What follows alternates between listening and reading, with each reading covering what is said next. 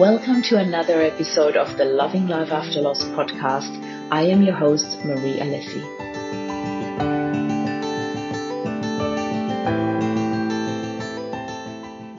Good morning, good evening, good afternoon, lovely people. This is Marie Alessi with yet another Up Spiral Grief interview. And today I've got the absolute pleasure to introduce you to a gentleman next to me, Robert Pardi from New York, living in Italy right now.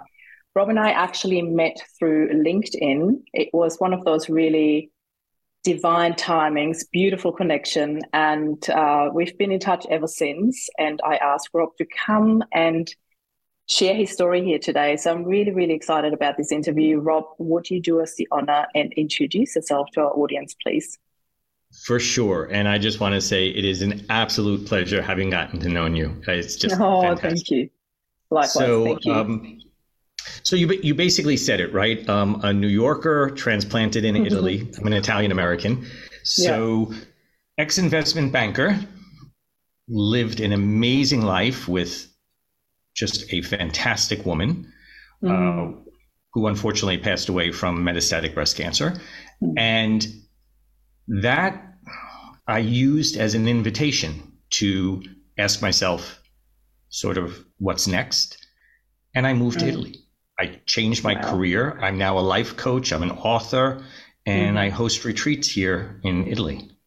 Yeah, incredible. I love this. And I'm going to go into obviously a little bit more detail about your story here. So thank you for the brief introduction. I really love it because, you know, I often talk about my life, my previous life, my life now. It really feels like when you go through an adversity like we both have, that there is this life before and a life after. Do you have that too? I definitely have that. But what I'd say is I also have this, you know, I know that my previous life created this life because it created the perspective, it created the purpose. So there's not necessarily a defined, let's say, fracture between one world and the other world. There are these connections, but I'm a completely different person. Yeah, I agree with that. And I love how you put that. It's really beautiful. I would love to hear a little bit about your life before you moved to Italy, because you were in a completely, as you said, you were in a completely different profession as well. So can you give us a bit of a rundown?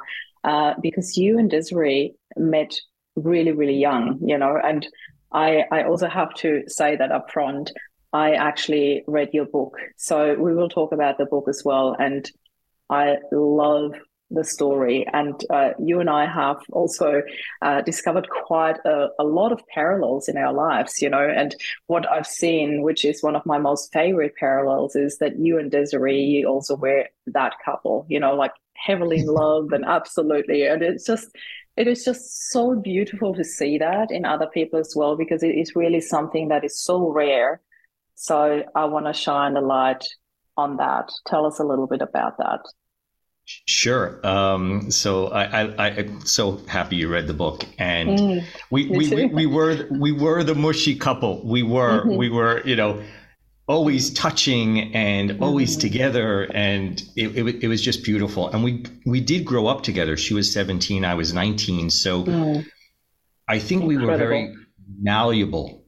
Because at that point, there's not a lot of, you know, flags in the sand. And so it was an amazing experience all around, the whole experience. So I do need to, let's say, back all the way up to my childhood just for a quick second, because Absolutely. I grew up your story. as the son of an abusive alcoholic father. And so one that taught me a lot of life skills, amazing life skills that I'm so blessed to have learned. But second, as a child, the only thing I could think was freedom, independence equaled money. So that's why I was an investment banker. For me, the only idea I could possibly have thought was, if I get money, I'll be free. I'll never be dependent.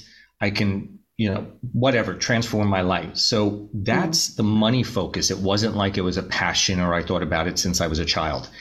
When I met Desiree, and she was just this free spirit. I mean, completely different than anybody I've ever known. An Italian American family, very traditional. The women had their roles, the men had their roles. And she was just not about that at all. And she challenged me often about a lot of things. But with Des, I realized that my whole life before meeting her was motivated by anger. Anger because of the way I grew up and to get away. And anger is a fuel. It's not sustainable. And with Des, you know, she really did break me open. She really did show me it's okay to be vulnerable. And she was a very strong person. We had this philosophy from the very beginning, really, and it was sort of her philosophy. And so, you know, but I was part of it. So because she was studying medicine, she studied an MD, PhD, but she would say a relationship is like DNA, and each person gets very far from the other person, and the goal of the relationship is to get back to center.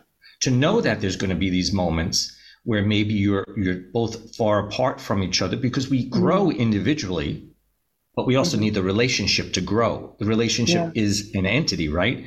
And so we would get back to center, and it was just so different than the way I grew up. In fact, when I met her, I was like, I don't really want a relationship. You know, I saw my parents lived, and I'm like, no, I go on, live on a deserted island. I'm fine. I'm going to be rich and, you know, have everything I want and travel all over the world. And she's like, yeah, that's really selfish. We're not going to do that.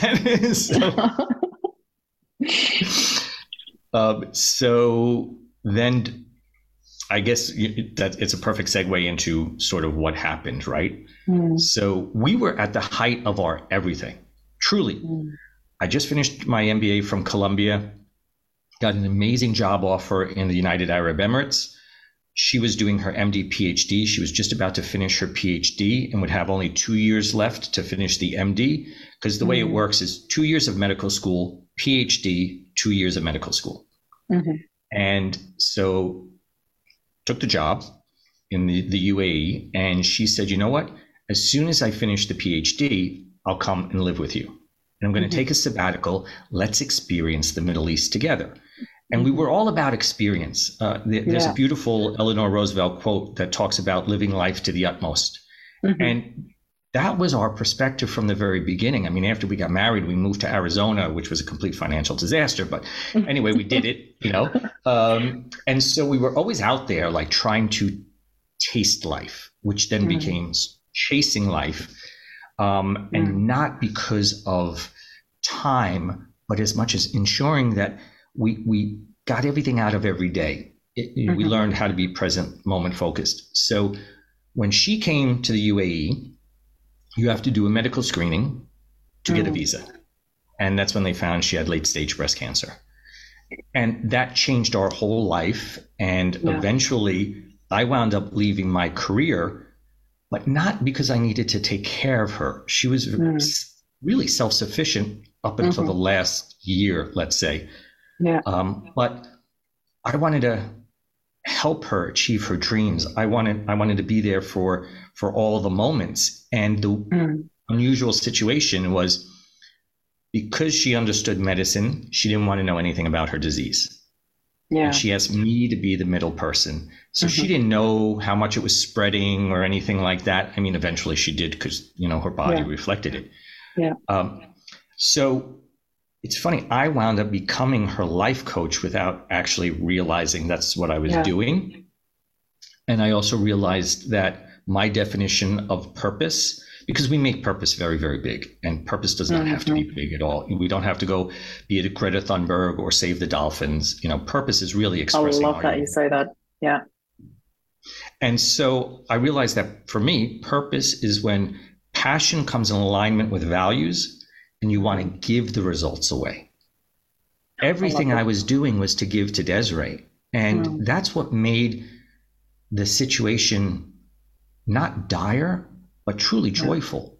And you know, in the book, what we talk about, or the book is an example of understanding that adversity, in this case, cancer, did not have to paint. It wasn't the the dominant color in the painting of our life. It was an accent color to highlight joy.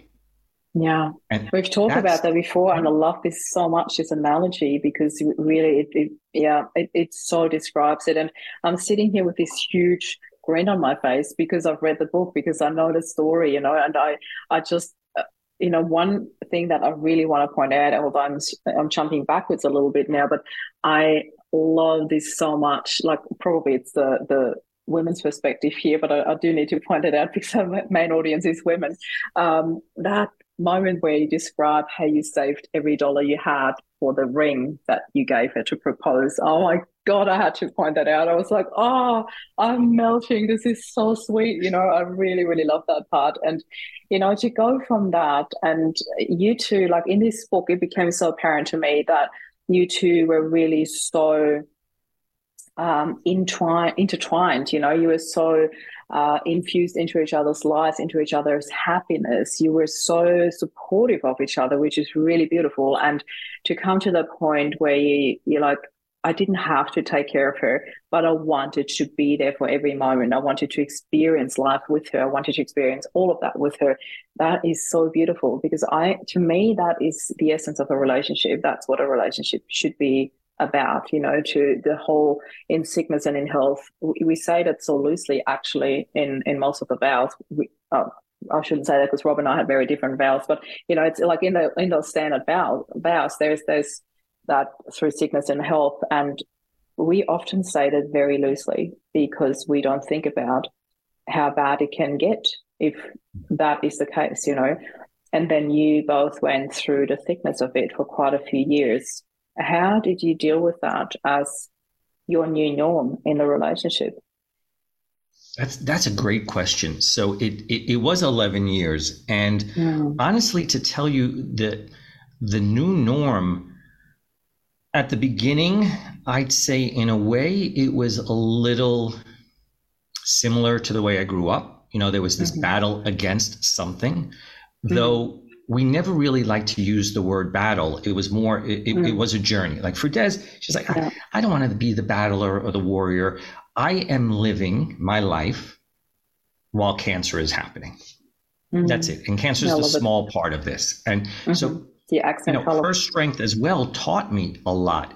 But the new norm really was understanding, and this is what's so amazing. The gifts that came out of this were surrender, understanding I couldn't save her, and so I was wasting my time and energy and everything really with that thought of trying to be the Superman.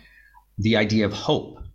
I realized that we got it all wrong. We shouldn't be hoping for a beautiful future or to some cure. It's hope for the best day. Because life is made up of a series of days, and we don't know which is the last one. So bring hope to the present moment. Right. And it was that really that once, I always say there's two, you can study something, you can learn something, and you can forget it. Or you can put it into practice, understand it, experience it, and you can never not understand something that you understand.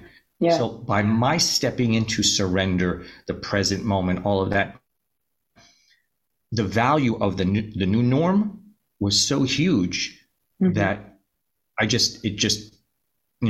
assimilated it. I absorbed it immediately. Yeah. And the idea of the cancer spreading, that was something that when I first started hearing that news, I was like, this is impossible. How do I deal with this? How do I deal with this? How do I deal with this? But when I realized that I was giving her these ordinary moments to giggle, to play with the dog, to smell flowers, I realized the value in just saying, okay, it's spreading, we're dealing with it, put it aside, because look at her giggle. She watched Friends like a million times. I could probably recite the episodes at this point. And she'd giggle every time. And, she would have our little dog, Duncan, and she'd be like, Duncan, look what Joey's doing. Duncan? I thought you had Dollars. Oh, so Dollars was the dog when we were married at the end of her life. We had Duncan. Okay. And so, and he was a little tiny Yorkie, and I'm a big Highlander fan. Yeah. And so Duncan MacLeod, so he was a little Duncan MacLeod. Okay. And so that's why the new norm, it comes from the economics background as well, right? Like opportunity cost, sunk cost, all of these things.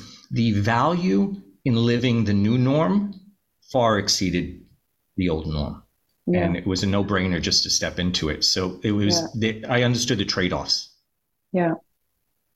That's beautiful. I love the level of consciousness that you went through with that. And I also love the trust that she had in you to rely on your judgment and on your ability to know how and when to relay information back to her, because you were the translator between the doctors and her, and she didn't want to have to deal with them directly, which I really salute her for that decision. It's not an easy decision, I believe, but it's a really beautiful decision, and one that reflects the enormous trust she had in you, and that is really beautiful. She literally put her life in your hands in that, and that to me is amazing. It's really beautiful.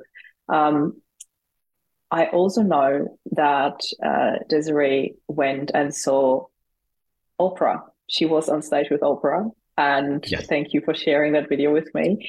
I did watch it and I was absolutely amazed. It was so beautiful to see you in the audience with all your emotion and your being so freaking proud of her for being there.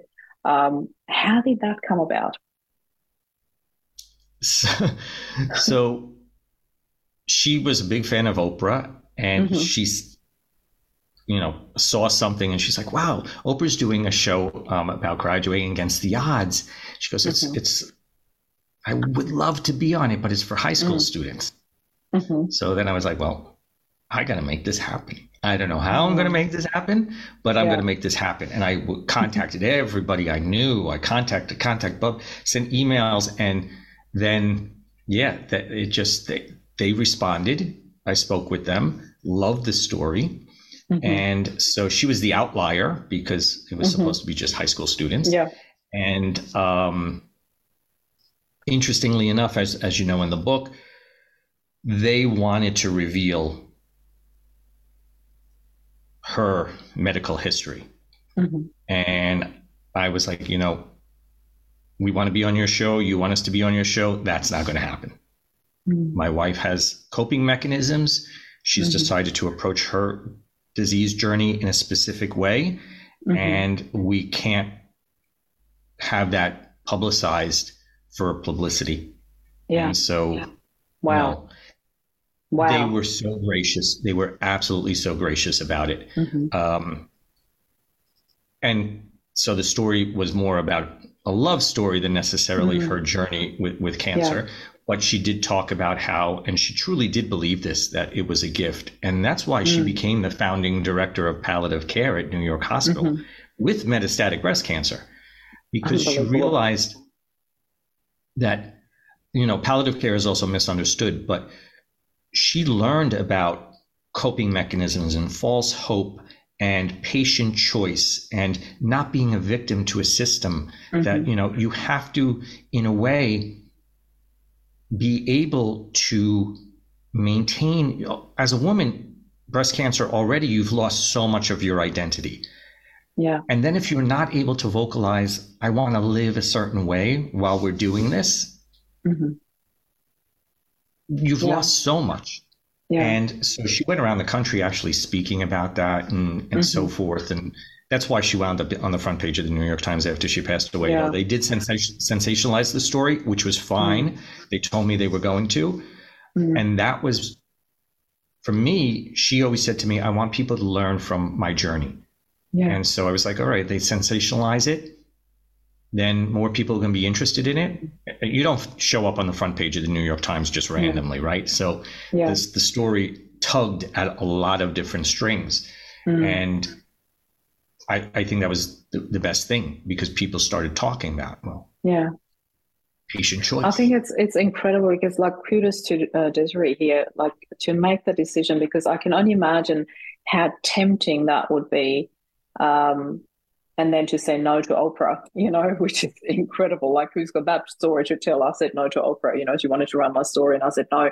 But her reasons were so beautiful, and it fully makes sense. And I just want to say kudos to her for sticking to that and not getting tempted by, it would be so nice to be on there. It is a very tempting offer, but also for them to graciously accept that, it's really beautiful. So I would like to go through that part of when Desiree passed.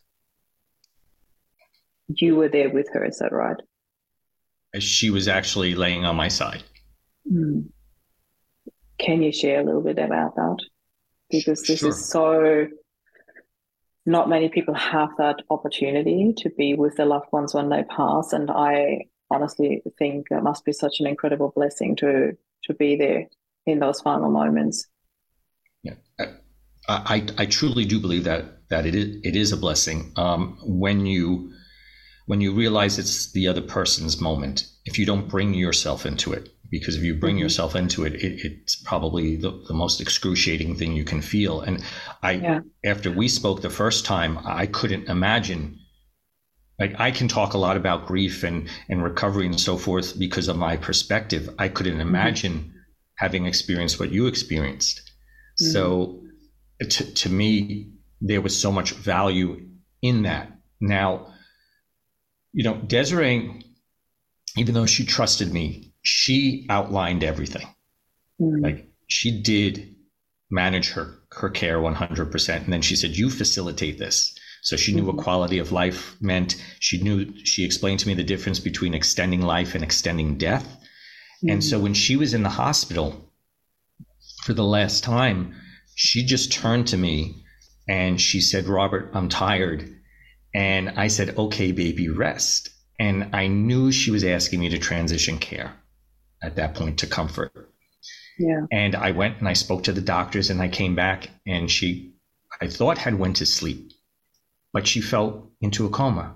After saying, Robert, I need you to do this, that was it. And that was our last conversation. So then, we transitioned to comfort care, and I'd sit in the bed with her every day. And even though, she was unconscious and so forth, like rubbing her hair. And so she was laying on my side, and her best friend, which was also the doctor managing the case, was in the room with us. And her name is Lauren. And Lauren and I were talking, and we laughed about something. Now, this is what's so incredible, because I think Desiree was just waiting for that moment that she could let go, because she knew I could find that joy. And we laughed. And all of a sudden, Desiree, her body, because I don't think she was actually there anymore, but her body, she took that big, gurgly last breath. Yeah. And that was it. The moment after I laughed. It was absolutely incredible. Now, because I understood the difference between extending life and extending death, and because I did a few things after she passed away that are somewhat abnormal, or maybe not abnormal, but they're definitely not a Catholic religion, even though I don't practice my religion. I asked the hospital if I could bathe her body before they put her in the bag. And she was only in the hospital for maybe 2 weeks. When I turned her over, her back was full of bed sores. And I realized how quickly her body was deteriorating. So it was the moment. I was very okay with the understanding of impermanence. And there are moments for all of us. We don't know what that's going to be. And it's just a natural progression. In her case, because it was a disease that was not able to be controlled. Yeah. I also, for whatever reason, asked the funeral home if I could put her coffin in the furnace and I can turn on the flame. And in a way, it was because I needed to journey with her up until the very end. And she was very specific about even that. She said, Robert, if the day ever comes, I want you to put our pictures, my diplomas, the things that were important to me, I want you to put them in the casket with me, because I don't want you to carry them around for the rest of your life. I don't want them to be in a basement somewhere and you feeling maybe guilty about it. These were my achievements. Incredible. And so I'm blessed that you were part of it, but send them with me. And I did. It was her request. Like sometimes I think now I wish I had more pictures, but blown away. Like seriously, I'm blown away by the way she thought about this. This is because, here we are. We've been talking so much about the parallels and what we have experienced, yet this is a complete polar opposite. You had the time to prepare, you had the time to talk. Right. I never had that with Rob. It was that he was unplugged from our lives and he was gone. There was this split second. And I am sitting here with diplomas and with, memories and pictures that I don't know what to do with them. With a lot of them I knew, but with a lot, there's still a lot that I really don't know what to do. So for me, it is a gift to me, if I may say so, to hear that she did think this through, that she actually thought ahead with so much love for you to not have to make the decision, to take this away from you. That she made the decision. This is, it really touches me. Thank you so much for sharing. I think this is really beautiful. Well, it's my pleasure. And when I do work with people that are in situations like you, there is that point where, have a discussion with the person that's passed away. What would they advise you to do with these things? Yeah. Because to a certain extent, a lot of what Desiree wanted to help me avoid, which I've seen a lot of people actually feel in these moments, is there's sort of guilt of getting rid of those things, because it feels as if you're saying, okay, I need you out of my life. And that's not true at all. But we've connected so much personal emotion to that. The second thing as well about, let's say, these things and the diploma on the wall, it's a reminder, it's part of your identity. You remember hanging it, you remember being there for the achievement maybe. So all of a sudden, that is a piece of your identity that you think you're losing by getting rid of it. But that identity, what I say all the time is, Desiree is a beautiful scar on my heart. I mean, a beautiful, glowing. I love it. I can never lose that. It's not in the objects. It's in this energetic, emotional connection that we will always have. I really agree with that. It's beautiful that you say that, because I never had this feeling of guilt. I was never worried about what you just mentioned, but I do understand that a lot of people do. A lot of people have that thought.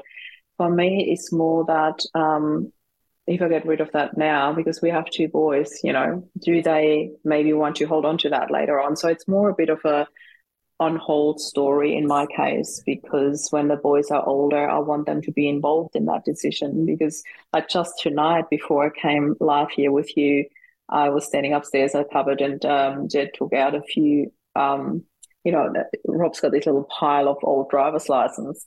And he went through the photos. He's like, oh my God, what's that, Dad? Oh my God, he looks savage there. And he looks like really, it's like, does it sound weird if I say he looks really good there? I was like, no, he's your dad. You're allowed to say he looks really good there. It's so beautiful.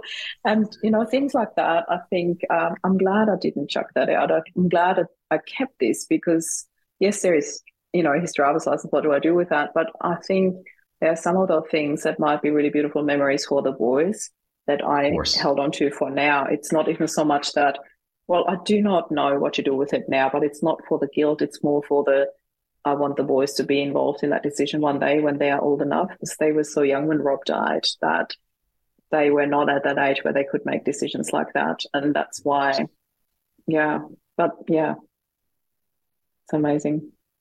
I'm just blown away that she made that decision and that she actually thought of those things. It's really beautiful. I'm sorry, go ahead. No, please, you go. No, I was just going to say we never, it was interesting because we never talked about death, let's say, or approaching death, but it was always, if this ever happens, Robert, you know, these types of things. And then it wasn't to go into a conversation deeper, which was interesting with Desiree, because, and this is part of her strength, right? But it was also knowing her. It was like she needed to give the instructions, and then that's it. Let's go back to a joyful life. And she was able to just say, okay, that's out.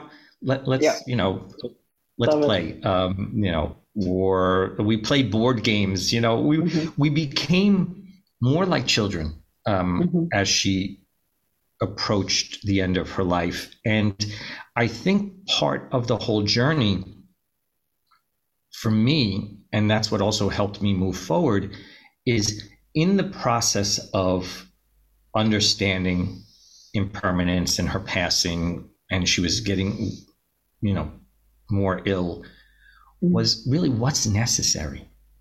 We carry a lot of unnecessary through our lives.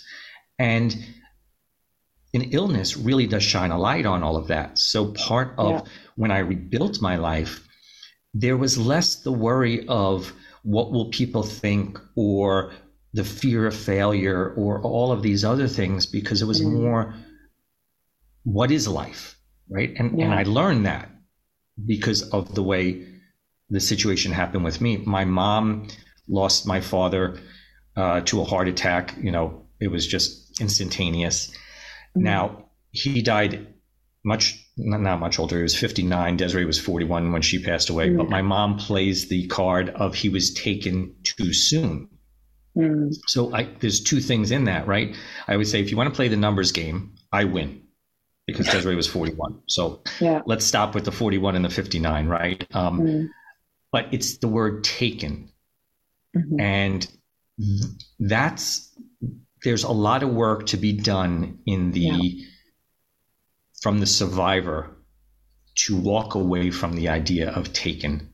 Yeah, I love it. Thank you so much for bringing that up. Thank you.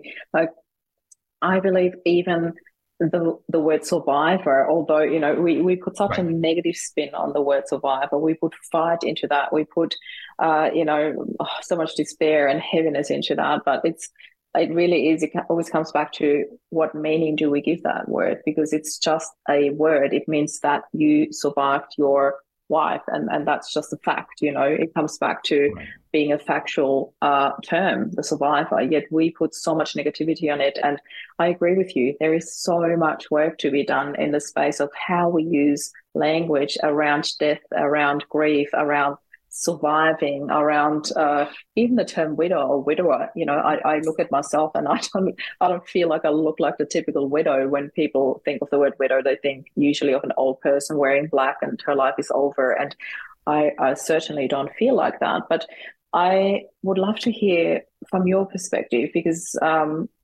you know, you were both very young. I mean, Rob and I were 45, you were 41, and you know, a couple of years older. We don't need to go there. But it was just that you were young when Desiree passed. And obviously your mindset around dying, around passing, around illness, and around how you deal with the situation as a couple, the before, during, and after, you had that time. So you had this time of transitioning together. And then there was you. Yeah. What did you do after that? After Desiree transitioned, you eventually moved to Italy. Did that happen before or after? So that happened after. So I'll let you tell the story. After she, no, that's okay. The journey that happened, right? I became very aware after she passed away that I lost my identity. I lost my purpose. It was clear as day, because I wound up being her support system. I wound up living her disease to a certain extent. I wound up making decisions that if we were going to go out with friends, they were going to be her friends, because I knew time was running out. And I lost friends and all of that. And well, they weren't really friends if they couldn't support that, right? So, but so after that, there was this big hole. And I say that loss is the lack of self. You lose your identity and security. The world seems unsafe. But I also believed wholeheartedly I would be the person that dies soon after their spouse dies. I just, the feeling of lack of purpose and therefore lack of life force was so strong that for a little while I was very reckless. I was like, not really paying attention to building a career or anything like that. Now, Desiree did not have life insurance. And it's not because of the medical system in the United States, but it was because back then it was very hard to even find like a mushroom supplement or organic food. So I had a tremendous amount of debt. So the little child in me said, go back to finance, make the money, pay off the debt. And so I went back to Dubai and I felt totally out of sync. I couldn't get my bearings. And then my business partner, who without him, he's in the book, Khalid, without his support, I mean, he loved my wife and he's like a brother to me more than he was a business partner. We're amazing friends. But he said to me when I was in Dubai, he's like, look, I need you to play the part. So I want to get you a Rolex. And I basically said, no, come on, that's ridiculous. He's like, no, you really, you meet people, you need to have a Rolex. This is Dubai. It's all true, by the way. It's all appearances. So I said, you know what? No, I'll buy it. No, I'll make the investment in this. But it was just habitual, right? And I joke all the time. I put that Rolex on, I looked at it, and it was like a bad tattoo. I was just like, this is not me. Yeah. And that opened up, well, who am I? I didn't ask that question. And so the process to Italy was I started asking myself questions. I've always been a journaler. And since when I was a kid, I journaled, but not in the same fashion I do now. And one of my most favorite books, not from a religious point of view, but from the way it was done, is Conversations with God. And I realized what he was doing is he was having a conversation with his, let's say, higher self, with that intuition we all have inside of us. And so I started journaling like that and asking myself questions. And I got to a point where I realized, wait a minute, I have been living a story my whole life. And going forward will also be a story. It's the narrative I'm giving everything. And I was blessed. I was blessed for having my father. That's the narrative I've given him because I see the strength that came from that. I was blessed for having loved Desiree. So I asked myself, okay, so in this story, if I'm writing this story, what's a dream I want to look back on? And this is the tool that I use with all the people I work with, because loss is this big. It's a big hole. And the only way to fill that hole is with small little things. You're never going to find an exact fit, but you could put those pebbles in, and those pebbles come from daydreaming. I love it so much. Yeah. And because you talk about, stepping into happiness. I stepped into daydreaming. I stepped into the wonder of life. I stepped into being that child with the curiosity. If you look at children at a funeral, they'll maybe go and see grandma in the casket and they'll look and they'll sort of be sad. And then if a few children are together at a young age, they'll start joking with each other. Maybe they'll hide behind a plant in the room and they'll start to play. Yeah. Because they're still connected to a lot of this other stuff that we, as you talked about language, we put a lot of weight on it. And so as I started to daydream, Italy kept coming up because I had always wanted to live in Italy since I was a kid. And I asked myself, not about failure, I asked myself, what if I could pull it off?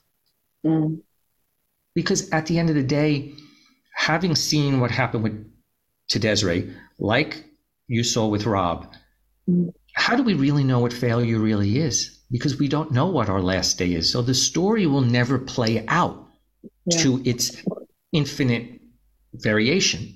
So I said, you know what I want to do, my new identity will be possibility in action. My new identity will be the explorer of my life, will be the adventurer, will be the scientist to try things out. And so I left my job in Dubai, and my business partner was like, "Are you crazy? You don't know anyone in Italy. You don't speak the language. You don't have a job, and you don't have a place to stay, and you just paid off your debt. You have no money." And I'm like, "I'll figure it out."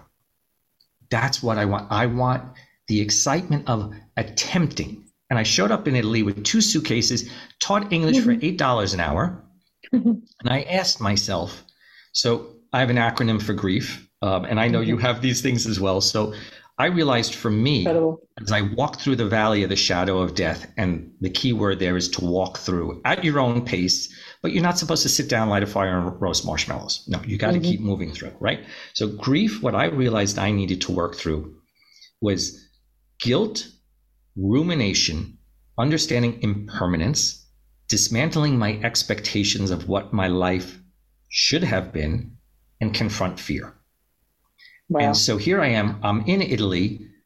I asked myself, well, okay, so my expectations were a certain way. They're not there anymore. What is it I miss about the Robert that doesn't exist anymore, the Robert with Desiree? Yeah. And I realized what I missed was being that support system. And I was like, that's when I realized I was a life coach. And I said, all right, so here I am in Italy. And you know what? I don't speak the language. I need a new career. I'm very interested in life coaching. I'm going to go to life coaching school in Italian. And I'm going to force myself to learn Italian. And I'm just going to see how far I could push myself into living this life that I still have. Yeah. And that's how I wound up in Italy. And now I live in the same town a great-grandfather came from. I walk the streets that he left in 1903. Signor Pardi. Oh, I love it. It's so incredible. You know, like it's so funny because I'm sitting here, I'm listening to you, and I'm like, oh my God, this is so. I just am so. I don't know. I'm just so into this story because we had so many conversations about it, and you know, one of my biggest dreams was always to live in Italy for half a year or so with the boys, and here you are, and this is really re-sparked it for me, where you're like, why don't you do it? I'm like, yeah, I don't know why I haven't done it yet. There's this whole resistance from the boys. I get that because for them, they have learned that change is unfortunately not something very positive. So I have yet to rewrite that story with them. And I want to do that. I'm not saying that's going to happen through living in Italy, but I do want to rewrite the story for them that change can be something really beautiful and positive. And I need to be ready for that. But I just so love it that I look at your life and you have done exactly that. I mean, I've done it in my way that I moved from Austria to Australia because I always said, that's where I want to live. That's where I want to live. This is my home. And I could not explain it to anyone because I had never been here. I'd never been to Australia, and yet it felt like this is where I need to live, not just go and visit. This is where I need to live.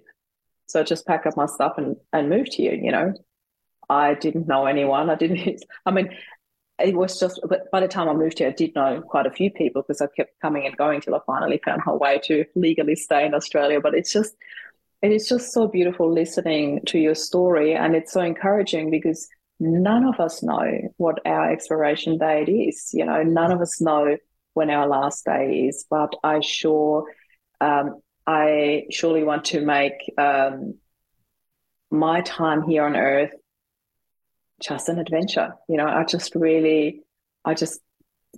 want people to see that and feel that and experience that. And this is why I'm so grateful that you're having such a raw and open and honest conversation with me about this here on camera, because this is really something that not enough people talk about. These really raw moments where you know your days are counted.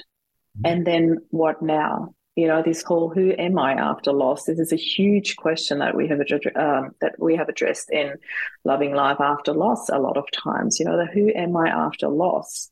And in this question, there is so much opportunity. It's like that blank canvas, that you're like, I've talked a lot about the colors. What color do you choose to paint that blank canvas? What do you use as accent colors? What do you use as your primary color? Mine will definitely be orange, no questions asked. But it's just that whole, what do you do with your life? And you have painted such a beautiful picture with what is possible, a possibility in action. You really, truly live that. And I really love that. So I know we're probably way past time because I got so carried away with your story and I don't even mind what time it is by now. But what I would like to do before we finish our interview here is we will definitely share links how people can get in touch with you. I haven't asked you if you're okay with that. I'm just going to do it anyway. I know that you've got a retreat coming up, and yes, maybe some people will be watching this from Europe. Do you actually still have a couple of spots available if people are interested in coming along? So the November one I'm fully putting you on the spot here. No, not at all. And I'm so glad you brought it up because I'm so thrilled to be offering it like that. I got to that point. So the November one is full. Okay. But I just announced dates for April, September, and next November. So perfect. There's like one or two people that have signed up in each, but there's still availability for sure. Give us a bit of a quick sneak peek. What's to be expected? Who is this for, the retreat? So if people are listening to this and go like, I need to come along. This retreat is for anyone that feels there's something else to be had from life. It's people that want to sort of experience possibility in action. And so to give you an example, I'm a big believer in the experience of something rather than the intellectual stimulation of something. So I love it. We are going to go to exactly. Yeah. We're going to go to a castle, for example, one of the days we're going to go to a castle in Puglia, where supposedly the Holy Grail was housed for a while. And so it's a castle, right? Yeah. And the Holy Grail was so important. Well, then the questions around that, after having been there, are what's your Holy Grail? Have you created boundaries to protect it? Are you valuing your Holy Grail? Are you putting it into use, or are you hiding it away? So it's to start to chip away at some of these things in a different way, to just bring up these questions of people to break out of habitual thinking. Because I truly believe, and Desiree and I were an example of this for sure. I was as well as a child, but it was more based on anger. The only true way to, in my opinion, to live a fulfilling life is to live it intentionally. And that's what the whole retreat is about. Awesome. I absolutely love it.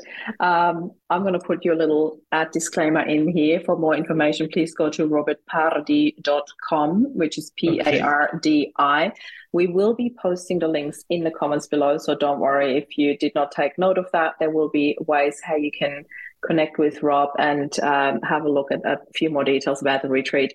And before we go, Rob, I just want to say from the bottom of my heart, thank you so much for being here. Thank you for your time. Thank you for sharing, like really straight from your heart, and the rawest and most direct interview. I just really, really love it when those conversations happen. I love our connection. I love that we have shared this time here.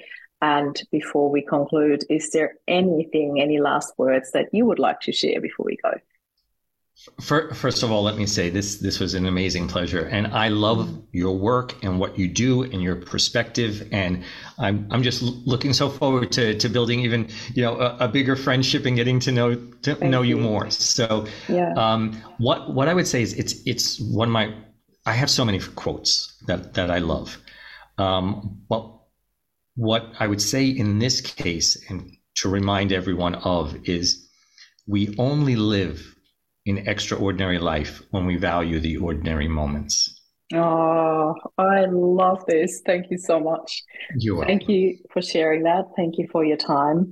And as I said, we'll be sharing the links how you can connect with Rob in the comments below.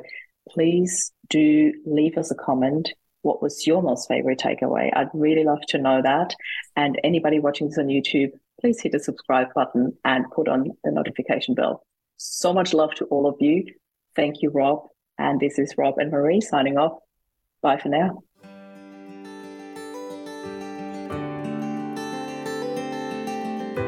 Thank you for listening to our podcast. If you enjoyed the show and you would like to find out more about loving life after loss, please visit mariealessi.com. I shall see you next week. Bye.